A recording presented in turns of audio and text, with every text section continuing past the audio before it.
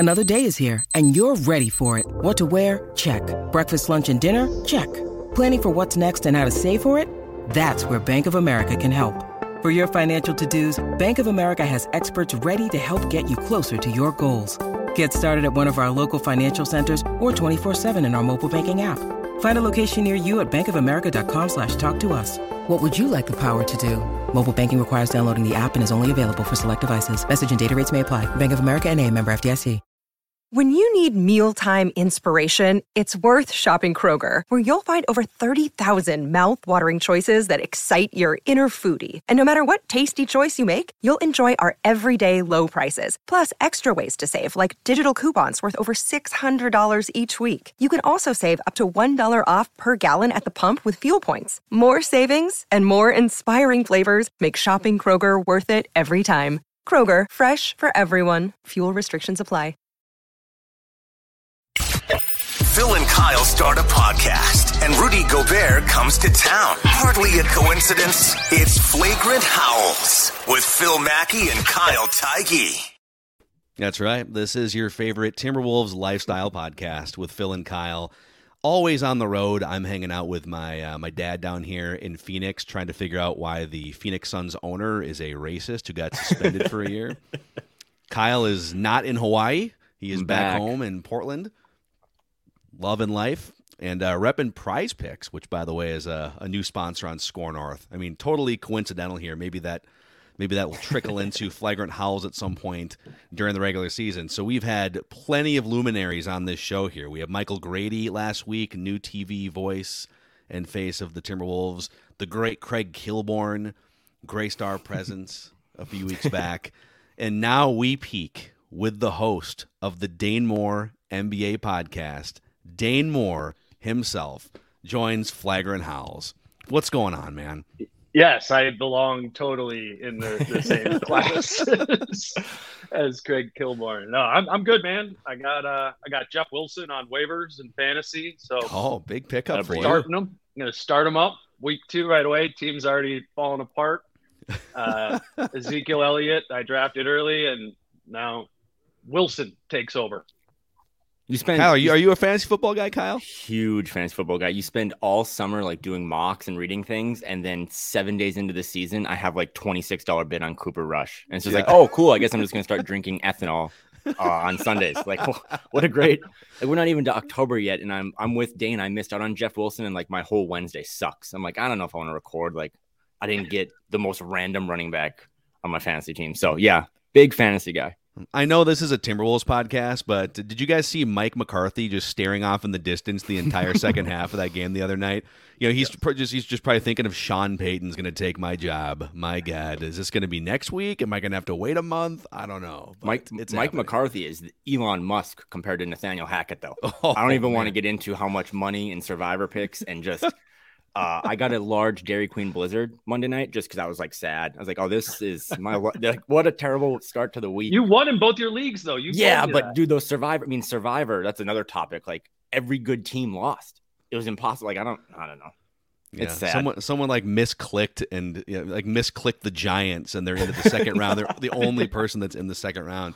Yeah. So before we're gonna do a deep dive on Rudy Gobert here, and coincidentally we had this scheduled we were gonna record this today at this time anyways, but he just got done leading his French team through the quarterfinals of Eurobasket, the tournament. So we'll get into what Gobert's been up to, just some questions about Gobert. But first, I want you guys, Dane and Kyle, tell the audience, because Dane, you've got this awesome, massive Timberwolves podcast, the Dane Moore NBA show. You guys are going to collaborate this season, so tell the audience what you guys are up to on that podcast.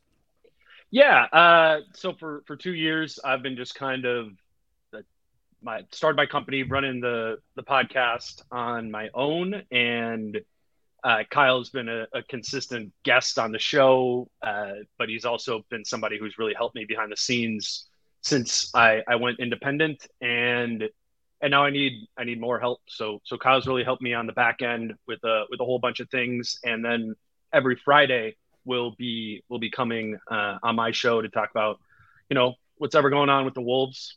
Maybe talk about a little fantasy football in there too.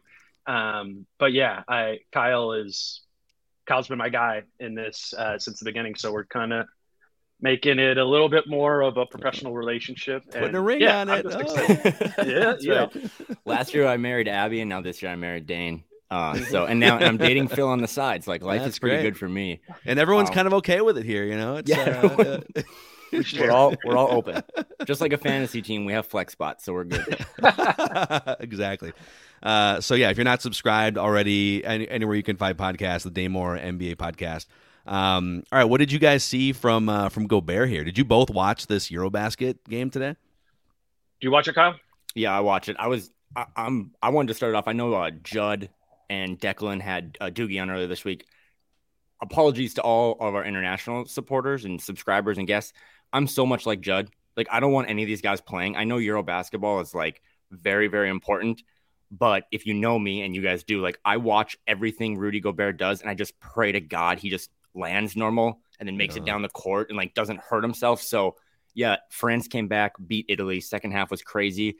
I think Gobert, I saw a stat, he's like plus 70, Dane, on the court, or France is plus 70 with him on the court and minus 51 with him out. So like he's a huge deal, but I kind of was hoping they would lose because I just want him to like relax and like just do abs and not like play basketball for a while. Just put some selfies on your Instagram. Don't twist your ankle, guy. Okay. Yeah. So no, but I mean, he looked great. Dane, you've been watching a lot of it in like the round, the round robin games and stuff. Like what, he's been awesome.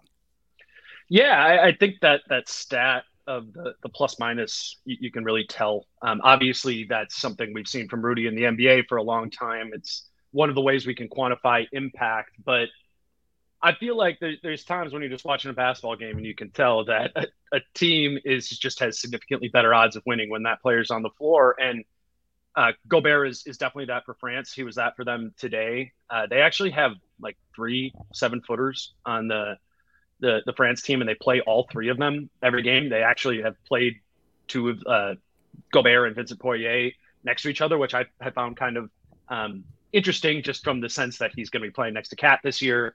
But yeah, today, Gobert checks out of the game, I think, in like the third quarter, and France has like a 7-point lead, and they bring in Mustafa Fall, and the lead just kind of falls away. It flips to the other direction, and I think it was Italy was up like 6 or 7 by the time Gobert checked back in the fourth quarter. And then they just that's what Gobert does, man. He just executes. Like, if I had to articulate what Gobert does, particularly on defense, is he executes. And that's they've done that a handful of times here in Eurobasket, the World Cup qualifiers, close games. They found a way to win by executing late, which is something the Wolves last time they played were not doing at all. So, I mean, it's just another way to think about, Rudy provides things. He doesn't provide everything, but he still provides things that this team hasn't had and really has never had. One thing I love about your coverage, you're very good at being able to go into X's and O's and answer the why on behalf of fans. And so I'm going to throw this to you, Dane. We can kick it around the room, but I've found it fascinating, even with like the Donovan Mitchell, what should his trade price be? And Kevin Durant is one of the greatest players of all time. And people keep saying, well, I mean, if Gobert got that, then imagine what Donovan Mitchell's going to demand, what that trade could look like, or Kevin Durant. And I think what's happening, and you look at some of the advanced metrics, and I know these aren't perfect, but PER or win shares per 48, all of them love Rudy Gobert. Win shares tends to love centers, period. But my answer to that is, when you watch a great wing player or a ball handler, a combo guard like a Donovan Mitchell, you can see what they're doing to impact the game. Oh, he's making threes. He's dribbling into the lane. It's a lot of offensive things you can quantify and see. The value of Gobert oftentimes is the things that don't happen because he's in the game defensively. That there's a shot clock winding down to 3 seconds because they can't get into the paint or into their offense the way that they want because he exists. And he might not get a block or a rebound on the play, but because he exists, the opposing team was inefficient offensively. And so I told Kyle a couple weeks ago, this is going to sound ridiculous, but I think, two things. I think I'd rather have Gobert on my team than Donovan Mitchell.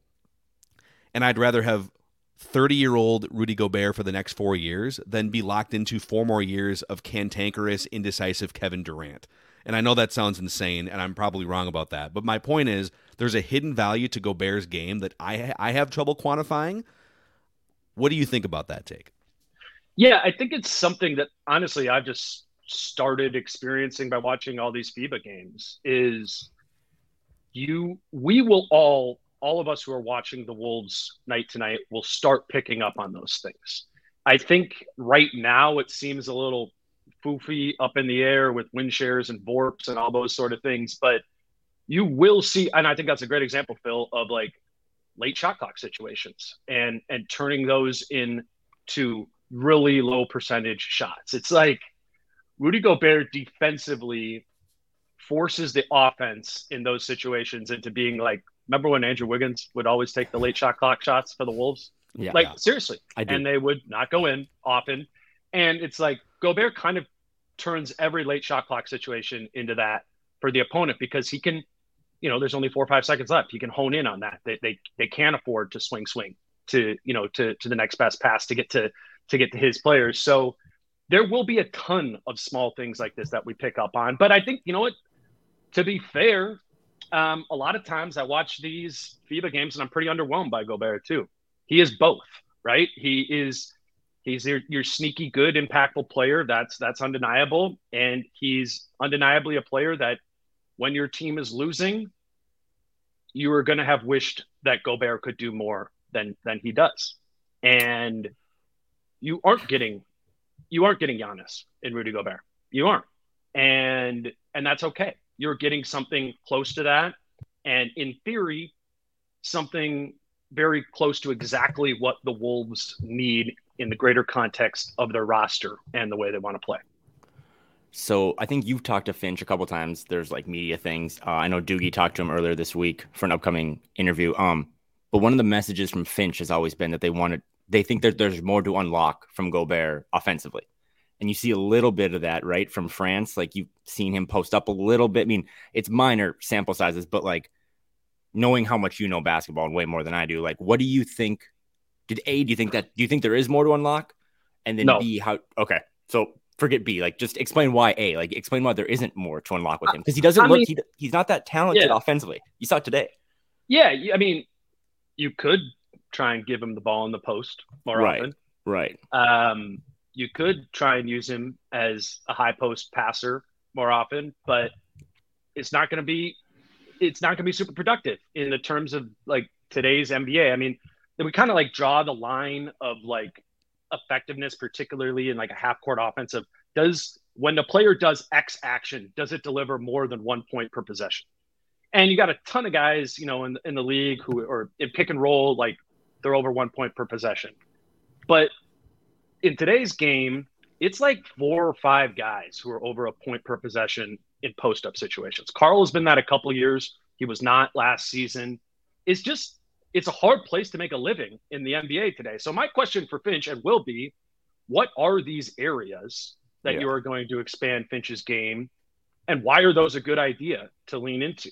I don't think it'll be post-ups. I think he envisions maybe having Rudy literally holding the ball at like 18 feet from the basket, top of the key, and using him more as like a dribble handoff guy than he has in the past.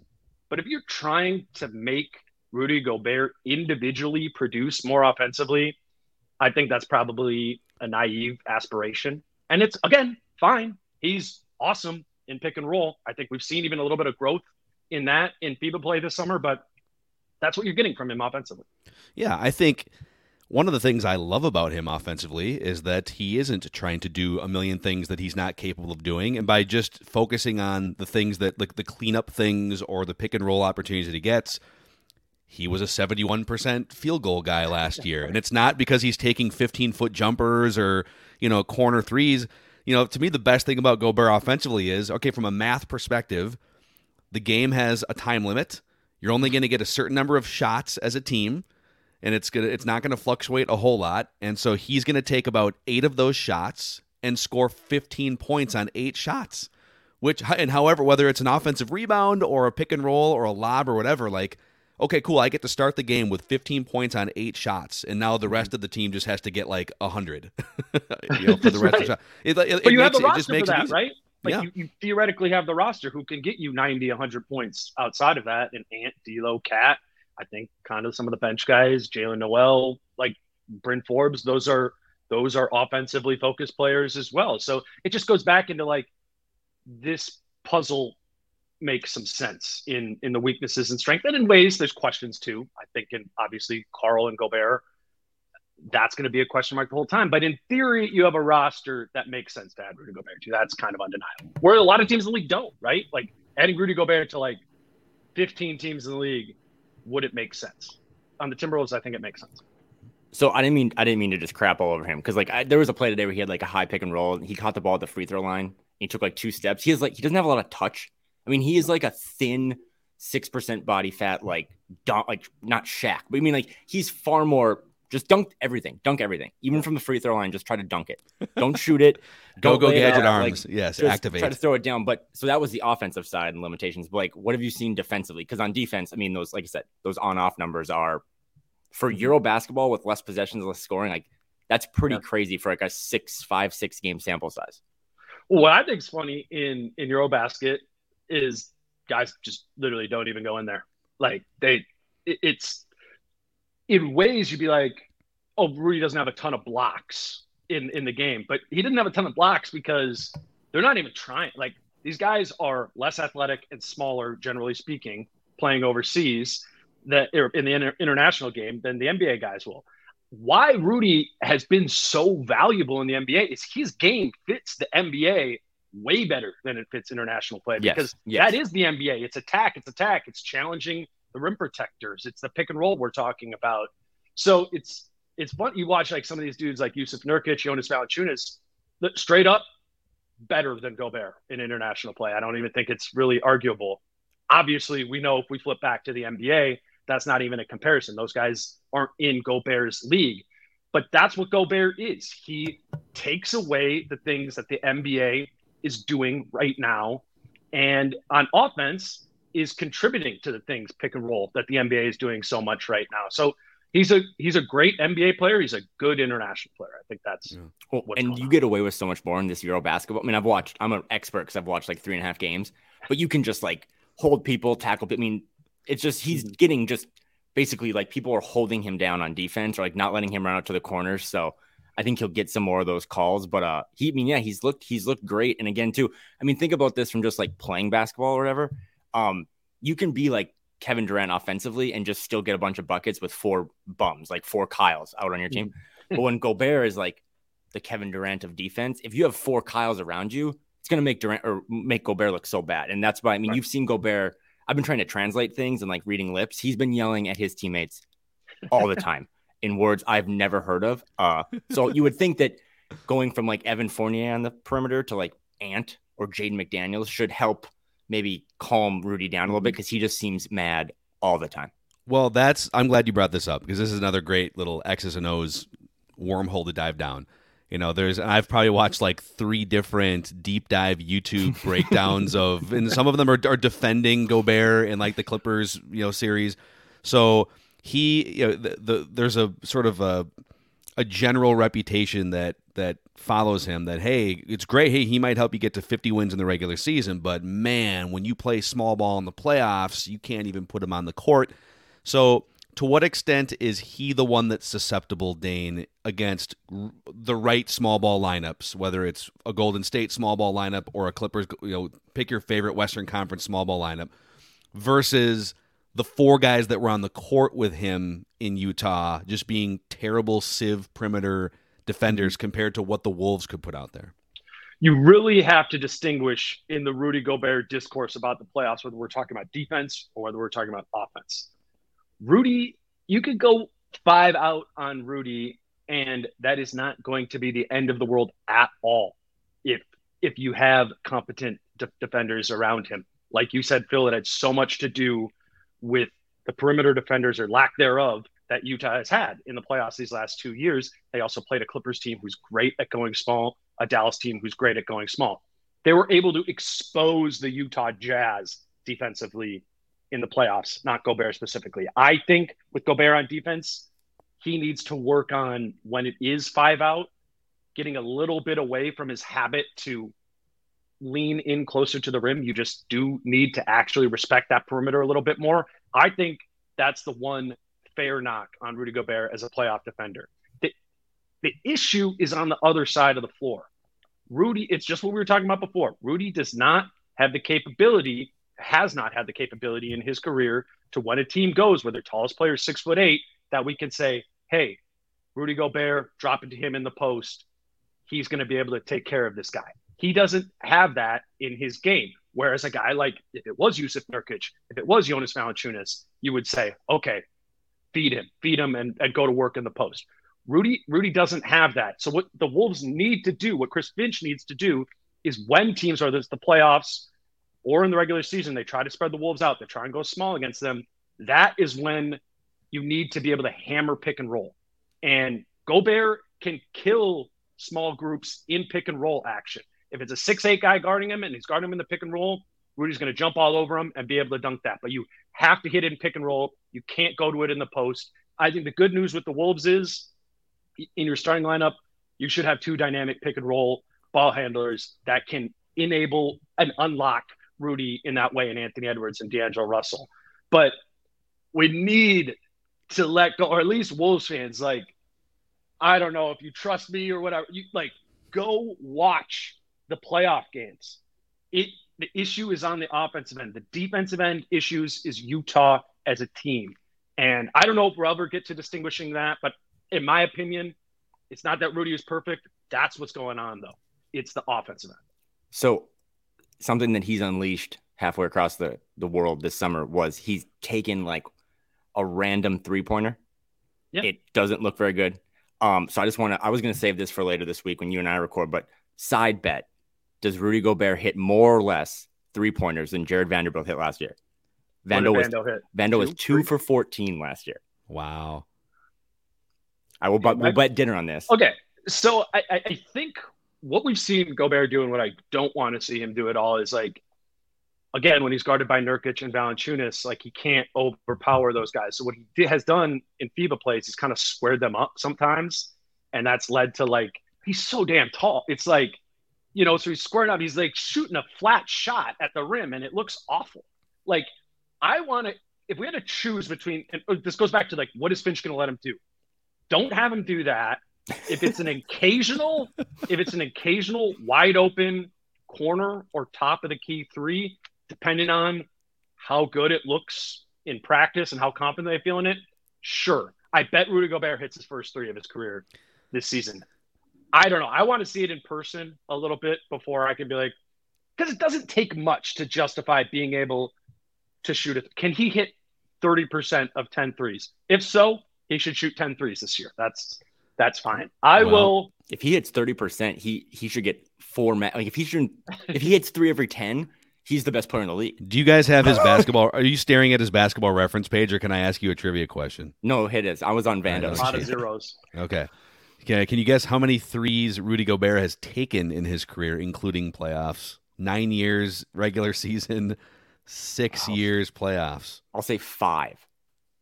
It's high. It's a little higher than that. Okay. It's 11. 13? Is it 13? Okay. It's 11, but 4 last year and 4 the year before. So he's been kind of, all right, like once every 2 months, I'm going to dip my toe. He's going to be the new, like, he's obviously an elite all-star, like Hall of Famer, but he's going to be like the Mark Madsen for us. Like when he like starts to cock that thing back, we're all going to get Twitter ready and like just ready to explode if he hits one. And if the season goes off the rails, you know, second half of the year like it did that one year in the KG era, you can just say, all right, Madsen, you need to unleash 8 threes in this game so we can preserve our tanking position. No, but hopefully that's not a Wolves thing this year. Hopefully that's not a Wolves thing. We've had enough of that. Dane said something that was interesting because, like, we're talking about Rudy shooting, and he's a 7'1" guy, and this has been something Phil's wanted to talk about, so I'll throw it to him. But watching Gobert play for France kind of just had made me think this. So I did a deep dive. All of the Timberwolves centers throughout the years, including Karl-Anthony Towns, have never been 7 foot. Like, Dane, you stand next. Like, Carl's a big guy, but he's 6'11", right? Kevin Garnett 6'10", 6'11". famously was 6'11", 6'12", right? But never 7 foot. Do you know the last Timberwolves, and Gobert is 7'1", 245.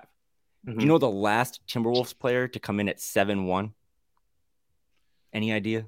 So KG, but unofficially, right? KG unofficially, but so there have been a couple 7-footers. listed at 7. So listed at 7'1". I was gonna guess Rasho, Darko. Darko. No. These guys are 7 foot. These guys are 7 foot. So Justin Hamilton was 7 foot, but this was 20 years ago. The Wolves had another 7'1" player out of Wake Forest. He was and in Arizona, he was a rookie. Lauren Woods. Lauren Woods, second round pick, man. Yeah. So what about Stoico Vrankovic? Was he 7'1"? My Chrome might not have let that name come through. I don't know. It sounds illegal. But no, that was so the Wolves haven't had a 7'1" guy in 20 years. And the reason I bring that up, because that is deep dive analytics, right? Like, he's just huge. He is a huge person. I'd say 7'2" too. And I don't think, again, he is very lean. I think him and Carl probably weigh a similar weight, but like, just going back to, and I know Phil, you can kind of take it from here on his longevity, but like, he's a massive, massive human being. And the Wolves haven't really had a big center, as I just said, in like 2 decades. Well, on the longevity front too, and this is where, I don't know, I'm going to throw a couple, these are the first 2 guys that came to my mind refuting one of the arguments that I heard, the days after the trade, which is, boy, he's 30 years old. He's had some wear and tear because he's a big man that's been in the league for a decade. How many big men are really that effective at that size once you start to get to 31, 32, 33? I mean, you could pose that for ball handling guards too. I mean, how long after 30 did Iverson take to erode? Not very long. So I think you're gambling with anyone past the age of like 31 or 32 in pretty much all professional sports. And for every Yao Ming that had chronic foot problems and other big men, I would point over to Dikembe Mutombo. I'm thinking of like lanky, defensive-centric big men that did a little bit offensively, but were largely focused on one side of the ball. So they weren't high usage offensive players. They weren't ball handlers. They weren't taking it to the paint and getting knocked down as much offensively. So maybe that preserves some wear and tear. But Dikembe Mutombo played until he was 40. Didn't he play until he was 40? He was on the Rockets with Finch. 42. Yeah. 42. That dude retired at age 42. He was still an all-star caliber player with Philadelphia at age 35, and then was still a really good player for like almost another decade. And then the other guy that came to mind, Tyson Chandler. Yeah. So he played until he was 37 years old, and he was an all-star on that Knicks team in 2012-13 as a 30-year-old. His numbers really didn't drop off at all until he retired. I mean, he was just a rebounds, blocks, he's going to shoot 65-70% from the floor the same way that Rudy Gobert does, which is on lobs and some pick and roll and stuff. So I don't know. Those 2 guys came to mind as, wait a second, they played till they were like 40, blocking shots, grabbing rebounds, and doing a little bit offensively. So I don't know. Your thoughts? Yeah, I don't have a ton of like Rudy longevity concerns. And I think a lot of that just has to do with watching how he runs as a 30-year-old versus watching how some of those guys like Yao Ming, more like the Nikola Pekovic, like the cinder block foot guys, right? Where it's just you can just tell there's, in all seriousness, there's just this added like weight. Like Rudy does not move like a 7-footer at all. Like he moves like a prime Tyson Chandler, probably even better than that. And there are, even in today's game, like the name I was thinking of was Brook Lopez. He's like 33, 34, still super impactful, of the cinder block foot phylum too, but still finding a way to be, effective in it. And I think like at least on the the 3 guaranteed years of Rudy's contract, then he has a player option the 4th year. So that's like 30, 31, 32. In that window, which is kind of the window, right? I mean, freak injuries happen, but in terms of some sort of like foot issue because he's over 7 feet, which we've seen from so many of these guys, I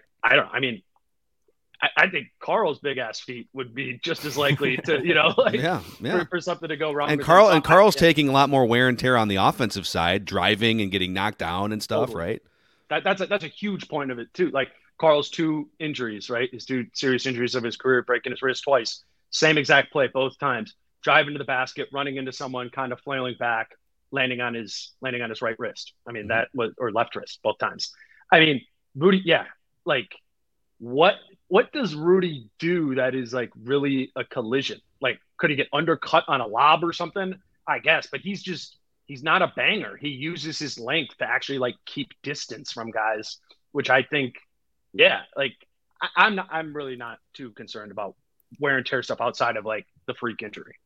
Well, my niche covering this team is just Googling a player's birthday.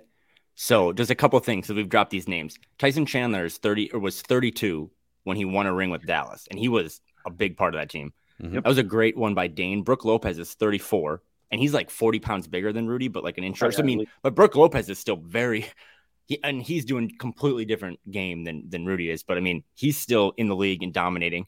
And then Gobert, I think, or not Gobert, Embiid turns 29 like a couple months into 2023. So like he's only like a year younger than Rudy. So I mean, no one's worried about Embiid's. I mean, and he's had a lot of not freak injuries to Dane's. I'm worried about Embiid's injuries. Yeah, I mean, like if you had, Embiid's 28 right now and Gobert just turned 30, but like if you had to say who's going to still be in the league, I mean, you're betting hard on Rudy because like Phil said, like he could still be protecting the rim at 18 minutes a game when he's 39 years old. Embiid's just going to be like doing like he'll fill Charles Barkley's role. Like there's no way Embiid's going to be playing when he's 39 years old. I also want you guys to know, just for the record, I'm going to pull this up on the screen for the Score North YouTube audience. If you could click subscribe and like, then I will share a Stoico Vrankovic collage of photos with you here. So he was 7'2". Look at this 7'2" gloriousness from the mid 1990s right here. Can you see this right here?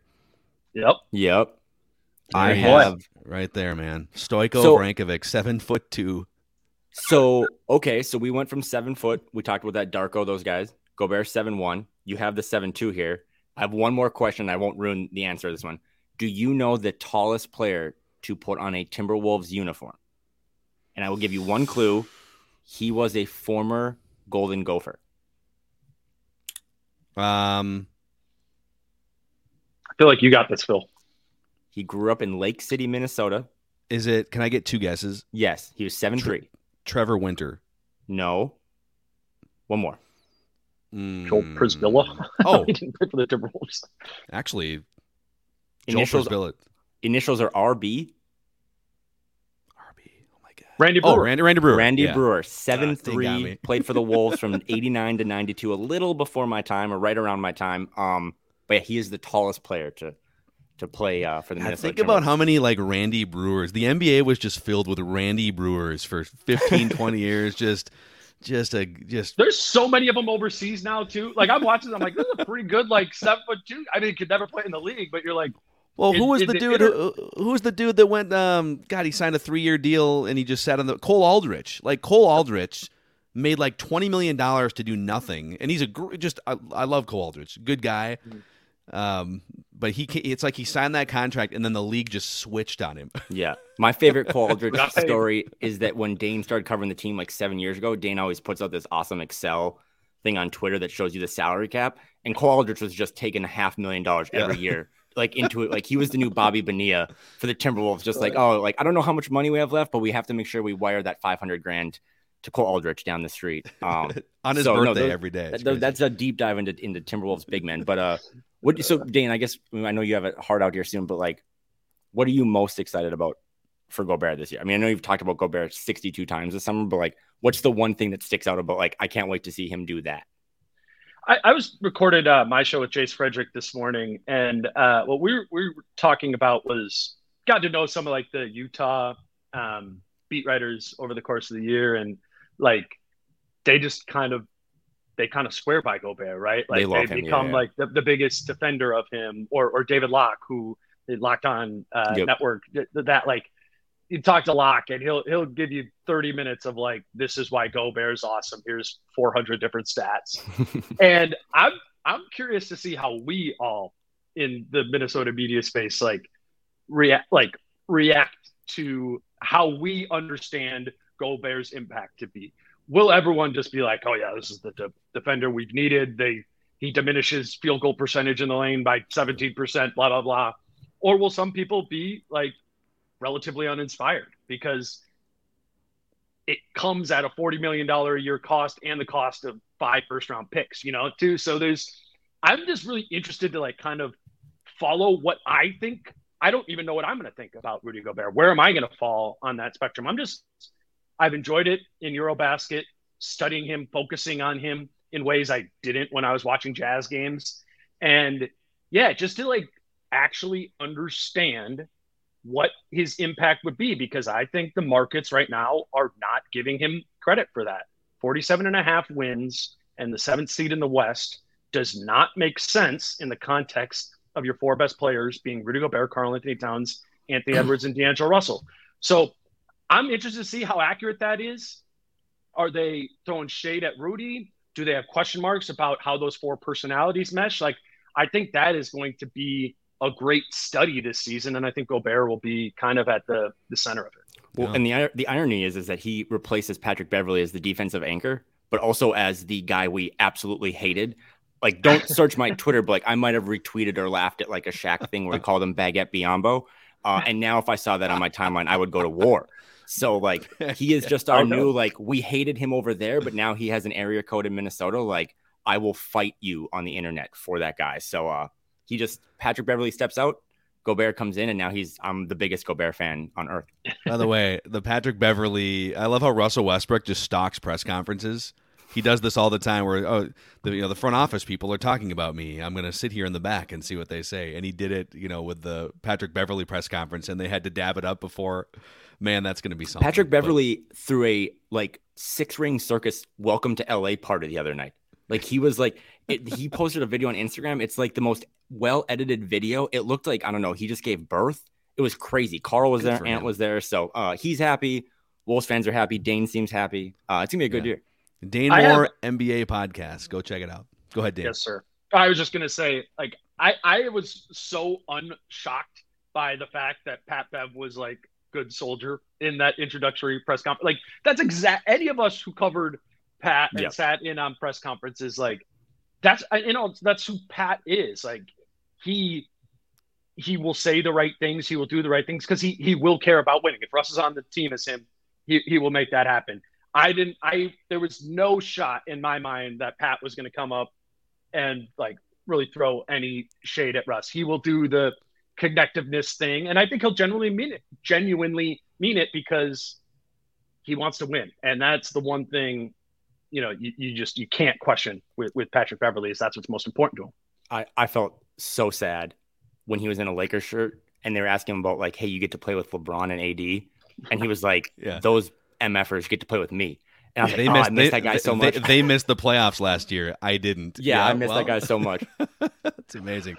So, all right, that's a wrap on this episode of Flagrant Howls here. And you can find these guys on Dane's podcast as well as we share Kyle. That's right. Kyle has 2 NBA and Wolves podcast families. Yep. Dane, thanks for coming in, man. We appreciate it. Dane. Yeah, anytime, guys.